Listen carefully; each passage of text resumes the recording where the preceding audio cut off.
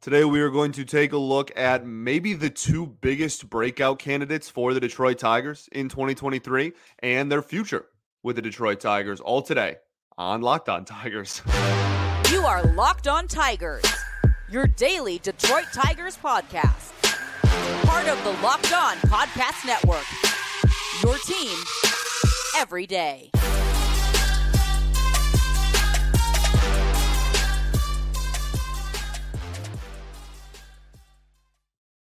What is up, everybody? Welcome back to another edition of Locked On Tigers. I'm, of course, your host, Scott Bentley. Today is Friday, October 13th, 2023. Thank you so much for making Locked On Tigers your first listen every single day. We are free and available wherever you get your podcasts, including YouTube, part of the Locked On Podcast Network, your team every day. First off, take a sip of ginger ale every time I said Tigers in the intro there. Second off, Friday the 13th in October. I hope everyone has a fantastic, fun, and spooky-filled Friday. So today we're going to talk about Tyler Holton and Reese Olson. Like I said, I think there's a very legitimate candidate. These are the two biggest, I don't know, is breakout the right word? I don't want to say surprise because I almost feel like surprise has like a negative connotation. We're like, wow, we're shocked you're good. Like, I don't want it to sound like that. But I mean, at the end of the day, this is a waiver claim and a guy who had a 9 ERA in AAA when he got called up. And they were two of the better pitchers on this major league team and really in this organization in 2023. The fascinating thing with Tyler Holton is he was, again, like literally a waiver claim from the Diamondbacks, and they were making room after signing Andrew Chafin. Right? Like, we lose out on Chafin. He doesn't come back. He goes to Arizona. They have to clear some roster space. Tyler Holton's a Detroit Tiger. Boom. And now here we are. And so I want to start this episode off by I know I give them credit all the time, but it's worth reiterating every single time. Chris Fetter, Robin Lund, and Juan Nieves just deserve so much credit for the pitching development that is happening at the major league level in this organization. Like I said, waiver claim, guy with a 9 ERA in AAA. You can go back to the episode, I've said this before, but you can go back to the episode where Reese Olson got called up right on this show. And I was like, yeah, like, I'm super pumped. You guys are going to love his stuff. He's got a nasty slider. I'm really optimistic, but like, I wouldn't expect him to set the world on fire, right? Like, I was really hesitant. I was like, this dude has a 9 ERA and his fastball just like straight up doesn't play in AAA. Not really filled with optimism about how that's going to translate to the major league level. And man, the last 6 weeks of the season, Reese Olson was pretty unhittable. And Tyler Holton throughout the entire season was legitimately one of the better relievers in the entire American League. It's absolutely remarkable, and it starts with those three guys. Obviously, we'll talk about the players, and they deserve the most credit because they're the ones going out there on the mound and executing. But we talk all the time about like the Dodgers pitching lab, right? And like people on the internet, like the Brewers pitching lab and the Rays pitching lab, and they can fix anybody and get production out of anybody. Like, I think we are legitimately knocking on the door of like joining that conversation. That's how highly I think of those three gentlemen. Like, I think we're going to talk about two instances today, right? Two guys today that no one expected to do what they did. No matter how big of a fan of each of them you were when the moves were made, when the call up or the waiver claim was made, like, no one expected this to happen for either of them. And on top of that, like that's only two instances in like now already just in a couple of years, like multiple cases, right? Like Michael Lorenzen, we talked about, like, was a huge success story. That's a massive win for those three guys. Like, I think we're really knocking on the door here, and that's super encouraging because not only does that help like the free agent side of things, right, where you can look at a free agent pitcher and be like, hey, look at all these instances in which pitchers have gotten better when playing for the Detroit Tigers. But B, just like throughout the course of the season, I think it really raises the floor of your organization, right? Like when you talk about, oh, what's the peak and what's kind of the valley for what the Tigers can accomplish in any given year? Like if you have an organization that can turn like Miguel Diaz was great. Like if you have an organization where, if 3 or even 4 starters get hurt or, relievers get hurt, whatever, we can reach into the well in AAA and know that our coaching staff is going to get the best out of these guys. That's such a weapon. That's such a weapon. I think it raises the floor of what this team can accomplish on a year-to-year basis. So just want to start off the episode in which we talk about 2 major pitching success stories for the Tigers by giving credit where credit is due for the millionth time, and certainly won't be the last, to Feder, Lund, and Nieves. So let's talk about Tyler Holton.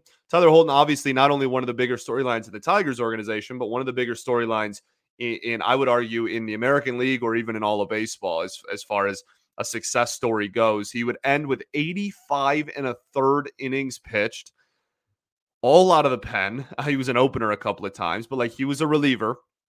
A 2.11 ERA, a 7.8 K per 9, a 1.9 walk per 9, and a home run per 9 of under 1. So I think it's important to start the conversation with Holton with just talking about this dude is a pitcher. I guess that's kind of a fairly obvious statement. He is, in fact, a pitcher, objectively, but he's not a thrower, right? His sequencing, I think, is so incredible. That's the joy that I get out of watching Tyler Holton is remarkable, right? I think that he's so smart. I think the coaching staff knows how to utilize his pitches super well. I think the catchers in this organization have really, really utilized all of his stuff very well. It's a team effort for sure, but his stuff all plays so well together. He's a he's not a 1-inning reliever. He went multiple innings a lot, but he's a middle reliever that has at least 5 different pitches. If you count the curveball that he throws once in a blue moon, 6 different pitches. And he mixes them all in so much. And having that out of the pen, we're in this era where relievers are not that they're just throwers, but to be an effective reliever, a lot of people think you have to throw over 95 miles an hour these days, right? It's really hard to be a middle reliever or even especially a back end reliever and not throw gas. And there are certainly people that do both, right? Duran is certainly a pitcher and throws 103. But Holton, his fastball velo is in the 14th percentile in all of baseball. His four-seam fastball averages 91 miles an hour, and yet he had a 2.11 ERA and over 80 innings out of the pen. He has a fastball that he throws 28% of the time, a changeup for 22%, a cutter for 19%, a slider 14%, and a sinker 12%. And then that curveball that he threw 43 times all year for about 3%.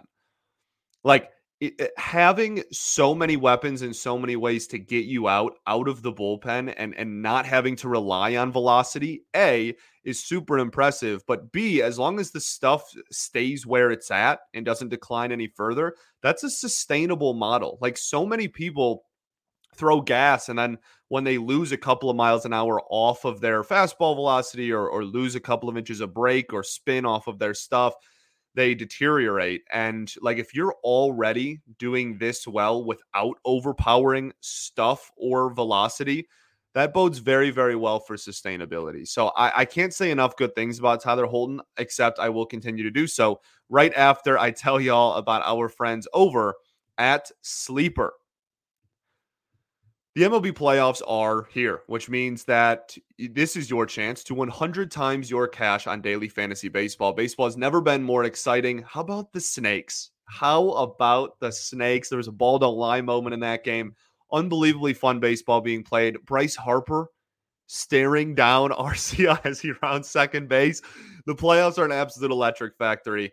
And including in that, you can, again, 100 times your cash on daily fantasy baseball. Pick more or less on stats for stars like home runs, hits, strikeouts, and more for up to 100 times payout on Sleeper. Get your picks right, and you could win big. Use promo code LOCKEDON, and you'll get up to a $100 match on your first deposit. Terms and conditions apply. See Sleeper's terms of use for details. All right, everybody, welcome back here. Segment 2 of Locked On Tigers. I appreciate y'all for tuning in, making us your first listen every single day. Shout out to the everydayers that do tune in every day. We'll be back on Monday recapping a few more players, assuming no news comes out over the weekend. So talking about Tyler Holton here, we talked about the pitch mix. We talked about what makes him so effective and why I'm just so unbelievably impressed with what he has been able to do so far as a Detroit Tiger. I think the fascinating thing is there's a few more things that are really fascinating about him, I guess. But one is he doesn't walk anybody, which is something that this organization has been preaching since the second that Scott Harris took over. And I would imagine will continue to do so, right? So 88th percentile in walk rate, only a 5.6% walk rate at that. Phenomenal hard hit rate, 88th percentile. Average exit velocity, 93rd percentile, right? So he's not walking people. He's pounding the strike zone, and he's not giving up hard contact. That's unbelievably, A, difficult to do, but B, just exactly what this team wants out of like everyone.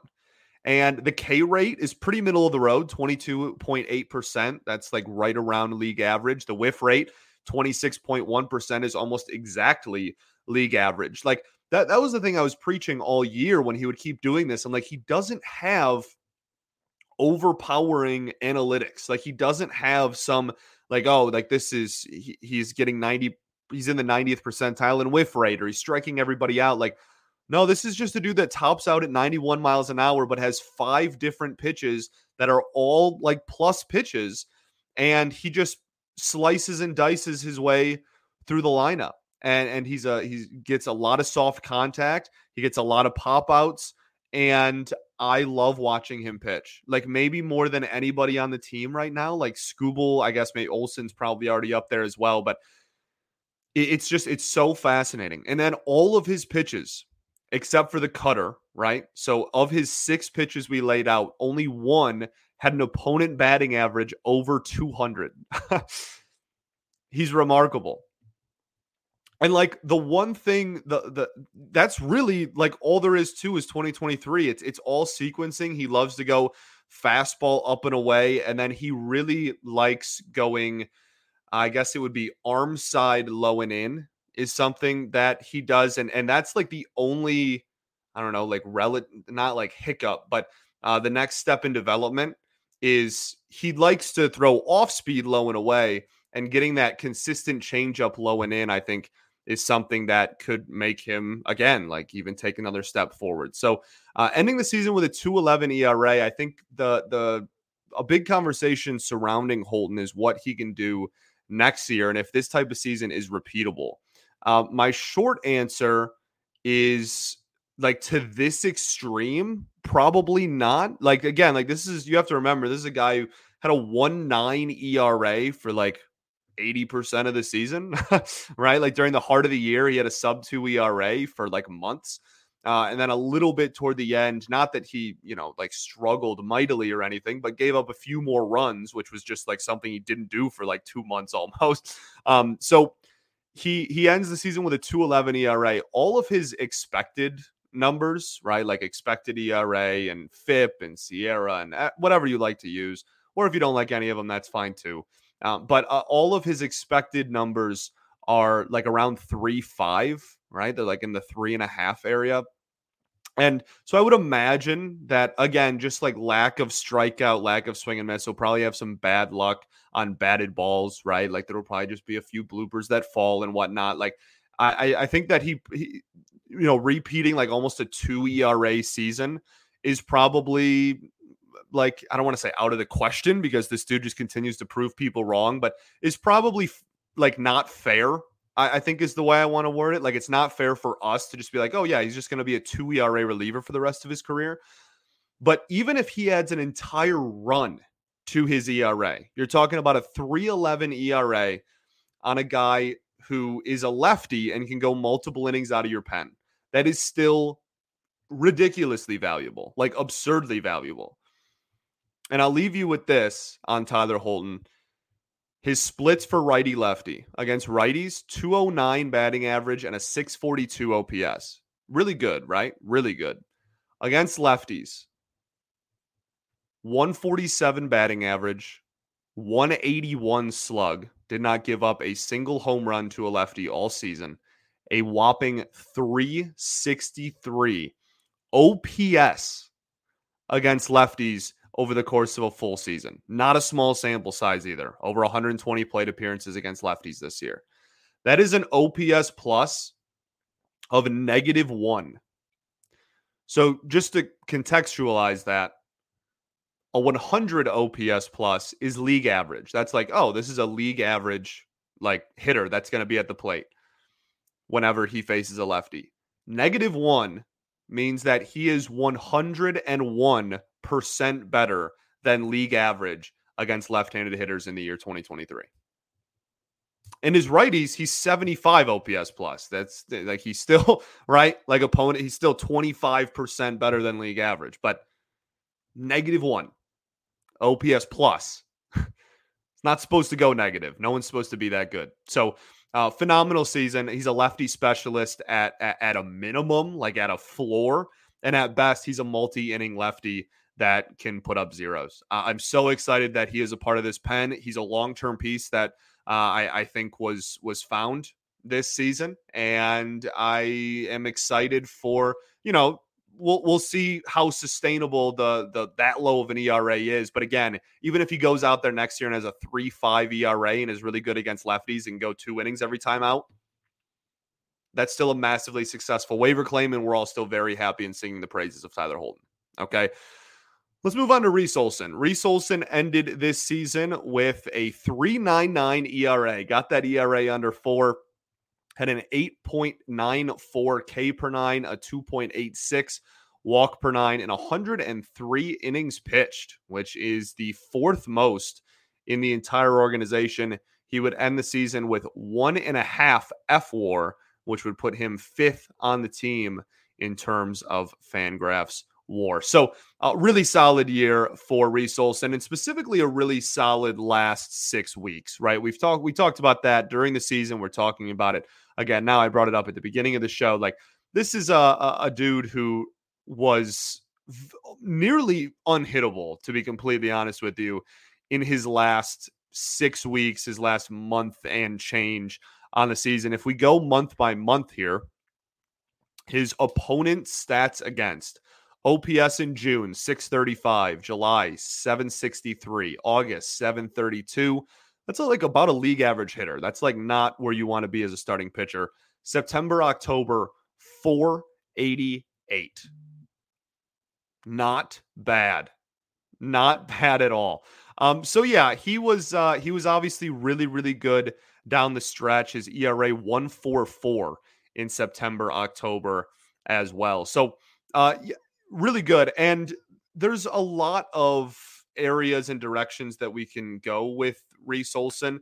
I want to end by talking about like the next steps that I want to see him take next year. A lot of it is really just like sustainability and stamina stuff. But this guy has legitimate swing and miss stuff.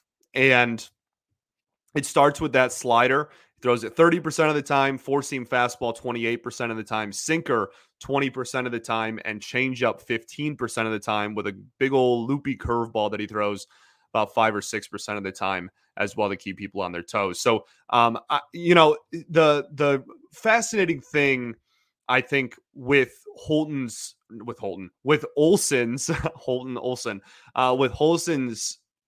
pitch sequencing is that he can get strikes all over the strike zone, and yet people knowing his slider, because he can get strikes all over the strike zone, and because of how nasty his slider is, he can just keep going to the well of low and away. And I think the biggest thing involving where exactly in the strike zone he's getting his strikes from is the fact that not only did he get a boatload of swings and misses and strike calls on that outside of the strike zone, like a ball low and away, 60% K rate, 70% whiff rate, but also had like one of the highest actually swing rate in like the entire, chart, right? 3x3 grid in the strike zone, 4 boxes out of the grid. out of all of those, his swings by zone, the most were balls low and away, which is remarkable. And everybody kept swinging and missing at it. So I think that there's a little bit of a development thing there. We're going forward. People are going to start doing what they did with Alex Lang, where Alex Lang in the month of May, right? He just didn't throw the ball in the strike zone, and everybody just kept chasing and swinging and missing at his curveball. And then everybody just stopped because they knew that it was going to be a ball. And so I think that there might be a little bit of an adjustment made by the rest of baseball in that regard. But there's one reason why I'm very confident he can overcome that adjustment. And we'll talk about that right after I tell y'all about our friends over at FanDuel. October baseball is back in a big way. Again, I cannot express how amped I got, A, just during that D-backs Dodgers game in general, but B, when Bryce Harper was around at second base, man, that'll make you want to run through a brick wall. That was pretty remarkable stuff. And you can make your postseason debut with FanDuel, America's #1 sportsbook as well. Join FanDuel and you'll get started with $200 in bonus bets guaranteed when you place your first $5 bet. Just visit FanDuel.com/lockedon to create your new account. Then you can get in on the action from the first pitch until the final out. You can bet on everything from strikeouts, home runs, who will win the game, etc. If you don't want to wait the whole game to get a W either, you can predict what will happen the next at bat with quick bets. So head on over to FanDuel.com/lockedon right now and step up to the plate this postseason with $200 in bonus bets guaranteed. Make every moment more with FanDuel, official sports betting partner of Major League Baseball. All right, everybody, welcome back here. Third and final segment of Locked On Tigers. I appreciate y'all for tuning in as always. So let's talk about Reese Olson. So we were talking before, he likes to go low and away, especially with that slider, obviously. He has a ton of success with it. But the impressive thing to me is that he also has a boatload of success with strikes low and away to righties. I shouldn't say low and away, because it's not low and away to lefties. He has a ton of success glove side low, right, in the strike zone as well, just as much as he does out of the strike zone glove side low. And so he has a 46% K rate, the second highest of any location, right, in that pitch, that glove side low and in the strike zone pitch. And so the fact that he can, we talked about it with Zach McKinstry. What was that, yesterday, 2 days ago, whenever we talked about Zach McKinstry. And we talked about, that he's a lefty and that like low and in, right? He crushes it when it's in the strike zone low and in. And it's an automatic swing and miss pretty much when it's a ball low and in. And so Olson having the ability to hit that spot low and away to righties and low and into lefties and get strikes on it in the strike zone while also getting people to chase on it out of the strike zone, I think is very valuable, just in general, like fairly obviously, but also when people do make that adjustment and start taking that pitch more, he can just move it 3 more inches in and put it on the dot on the outside and still get strikes with it. And he's proven that he can still get strikes with it, which I think is very important. So I really like to see that. The other thing I want to talk about is, well, I guess maybe I can save that until we talk about like next step, but finishing up what he did so well this year. Again, we talk about the slider a lot. And the one thing that I kept saying throughout the season was his fastball, right? And I was like, the fastball really scares me. Like it wasn't that effective in AAA. Now he's coming up to the majors, and his first, I don't know, like 2 months in the majors, like it legitimately, his fastball did get hit rather hard. And he still, he gave up 14 home runs this season. 6 of them were on the four-seam fastball and 1 was on the sinker. So 7 of those 14, half, were just on different variations of the fastball. But at the end of the season, his expected batting average against his four-seam fastball was, lost it, 268. And his expecting slug against the four-seam fastball was 586. Now, the actual average and slug against was 179 and 396, which are both very solid numbers. Those are really good. But the expected would imply that pitch was still getting hit really hard. And if you were to repeat the season again, he might not have as much success with it. And like that's shown, barrel rate, 9th percentile. He gives up a lot of hard contact. Hard hit rate, 22nd percentile, bottom quarter of the league. Average exit velocity, 8th percentile, bottom 10% in all of baseball. And like, again, obviously as the season went along and in those last 6 weeks, he was a little bit of a different pitcher and he found some success and some of these numbers kind of got better. But that is something that I think when this season was, again, I don't like saying that anybody got lucky. You're playing Major League Baseball and you're really good at your job. I don't think that too much of it is luck, that like you're getting outs. It's very hard to get outs. But I think that it's, consistent hard contact will eventually lead to some inflated runs given up numbers on the pitcher side of the ball most times. And so when talking about the adjustments that he needs to make next year, when we go back to looking at the zones in the strike zone, which he had success or didn't have success, low and in to righties and low and away to lefties was a field day for hitters. That is a spot where he struggled. Just looking at like slugging percentages, low 625, middle 442, middle in 431. Like that is just if you go straight up hits and barrels by zone, a lot of them are in the, obviously middle is going to be, like the most hard contact. That's fairly obvious, but a lot of barrels low and in, and there's some like low and away too, but not low and away, but up and away rather. There's some and whatnot, but I'm not as worried about those because the way that he sequences pitches, right, with being a slider first pitcher, I'm much more worried about if people are crushing balls that are low in the zone. The stuff up in the zone will presumably come along if he can continue developing his fastball. That won't, like, he's not going to throw a slider intentionally like up and away. You know what I'm saying? And so if he can, with the way that he sequences pitches, I'm taking a long look at what he does low and in, just straight up batted balls by zone. Okay. Just whether they're outs, hits, etc., just balls put in play by his 3x3 grid in the strike zone.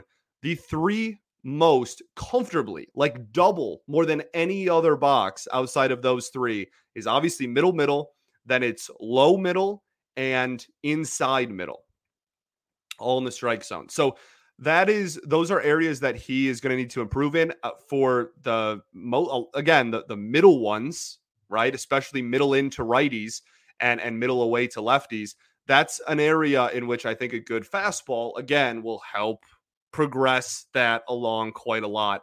And then the middle one, he still hangs sliders every once in a while. And like that just comes with the territory of a young pitcher who throws a slider more than anything else. I think that that's just part of development. He'll get through that, hopefully. If he doesn't, then, like Matthew Boyd still had a long career and gave up a ton of homers on his slider his entire career too. So like that's the big next step in development for me is, can he develop his fastball enough to where he can get more swings and misses? Like, again, the numbers weren't terrible, but his whiff rate on his fastball was like 12% this year, right? And a sinker isn't a swing and miss pitch, so I don't look at that one as much, but that one didn't obviously have a high whiff rate either. And so I think if like he has a really high whiff rate on the changeup, really high, incredibly high whiff rate on the slider, right? Like 40-ish% or something absurd. But it really continues to come back down to, can he challenge people with a fastball in the strike zone and actually have the ability to get swings and misses on it? And we did see steps in the right direction of that toward the end of last season. The last thing about Reese Olson that I think is just comes with maturing, honestly, more than anything. There's not any sequencing or like any like super complicated concepts as to what I want to see from him in this regard. This is just like, with runners in scoring position and with runners on base, be better.